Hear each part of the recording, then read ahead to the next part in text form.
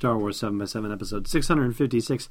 Today we continue our look at Before the Awakening, the collection of stories by Greg Rucka that tells the bits of the lives of Finn and Rey and Poe in particular, who we are talking about today, Poe Dameron, digging into the details of the story about him in Before the Awakening.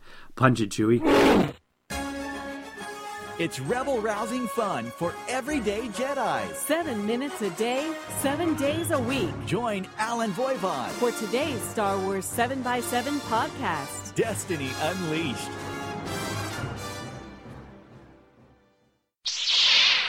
Hey, Rebel Rouser. Welcome to Star Wars 7 by 7. I'm your host, Alan Voivod, and I don't know about you, but I'm still chuckling over the joke that Mark Hamill pulled about getting authorization from Rian Johnson to show a trailer from Episode 8, and of course it turned out to be the trailer that he is sleeping in and staying in. So yeah, wrong kind of trailer, Mark. Very funny.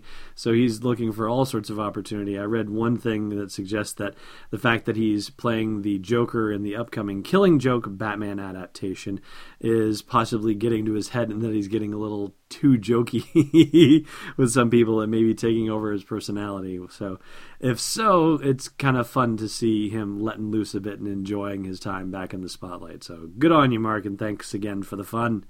All right. Let's talk about Poe Dameron, shall we? Because this particular story in Before the Awakening is chock full of interesting details. And I'm at the point where I've decided that I'm going to start keeping track. And I know Wikipedia exists on this, but I haven't exactly seen anything that exists exactly what I'm thinking of or exactly like what I'm thinking of. But I'm thinking of keeping track of the events of the 30 years in between the Battle of Endor and The Force Awakens, because they are spread out among numerous books and a couple of comic books and video game even, and yet there's a narrative that is in there that I'm desperately interested to discover, so I'm going to start keeping a little tighter track of things. And yeah, we'll probably publish that on the website in a little while, hopefully in the coming weeks. But in the meantime, here's what we can tell you about Poe Dameron's early life. Let's start there. First of all, he was born 2 years before the Battle of Endor, and his parents mustered out of the rebellion 6 months after the Battle of Endor. So he was 2.5 years old when they mustered out. That was Lieutenant Shara Bey and her husband, Lieutenant Kes Dameron. Shara had been an A-Wing pilot at the Battle of Endor, and of course prior to and after that as well. And Kes Dameron had been part of the Pathfinders, which were the commandos that were on the surface on Endor that were attacking the shield generator bunker. Now, when they mustered out, they set down roots on Yavin 4, of all places. They became colonists there. And unfortunately, Shara Bey passed away when Poe was 8 years old, so this would have been 6 years after the Battle of Endor, though we don't have any information yet on why she died. And the story tells about a conversation that Poe has with his father when he's 9 years old. This is 7 years after the Battle of Endor, where he asks his dad if he was ever scared. And his dad says no, he was never scared, but sometimes he was afraid, and now he's particularly afraid that all the hard work was for nothing. Now, that ends up being a rather cryptic comment, because there's no other information given about the state of the Republic at that point, which is 7 years after the Battle of Endor. And the next part of the story jumps ahead to Poe being an adult and being part of the New Republic fleet and flying on patrols, watching out for piracy in the trade lanes and that sort of thing. And let's call this 29 years after the Battle of Endor, shall we? Because we're within, say, a year of the events of The Force Awakens, roughly speaking. And yeah, the New Republic is already ignoring signs of the First Order being active and seeming to have greater and better technology than anyone ever suspected or had ever been reported. And so this is 22 years after the conversation that a young Poe had with his dad. And it does look like some of the things that his dad was concerned about may be coming true. And I don't know whether to say finally, or if it's just been a long time coming, if it's one of those situations where the frog in the cold water and you gradually turn the heat up and he doesn't realize he's boiling until he's boiling. And Poe is actively thinking about this stuff. He's actually reflecting on the words of his father.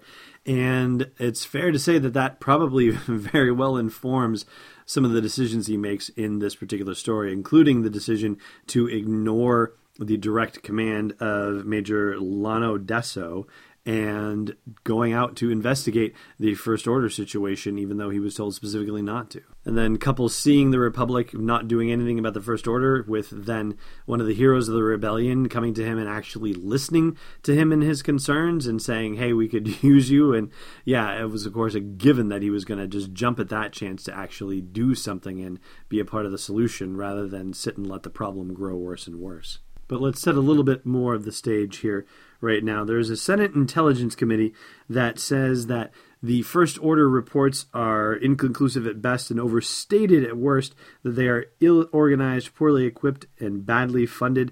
And the most that Major Lono Deso is going to give to Poe in their argument is that they're perhaps an emerging threat, but not necessarily an active threat at this point.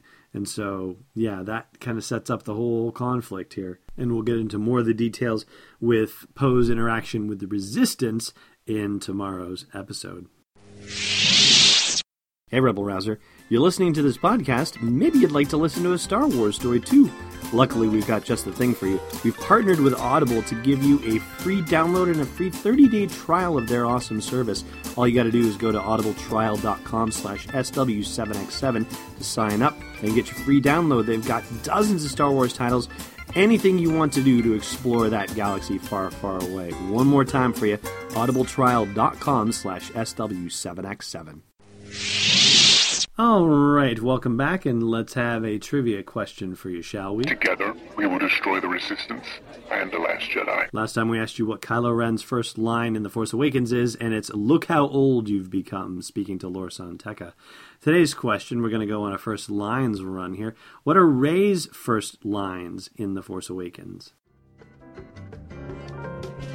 Thanks for listening to another episode of Star Wars 7x7. And hey, before you give your droids to Jabba the Hutt, check out SW7x7.com for show notes, links, photos, videos, and more. And please support the podcast by joining us on Patreon at patreon.com/SW7x7. It's not just a gift, it's Destiny Unleashed.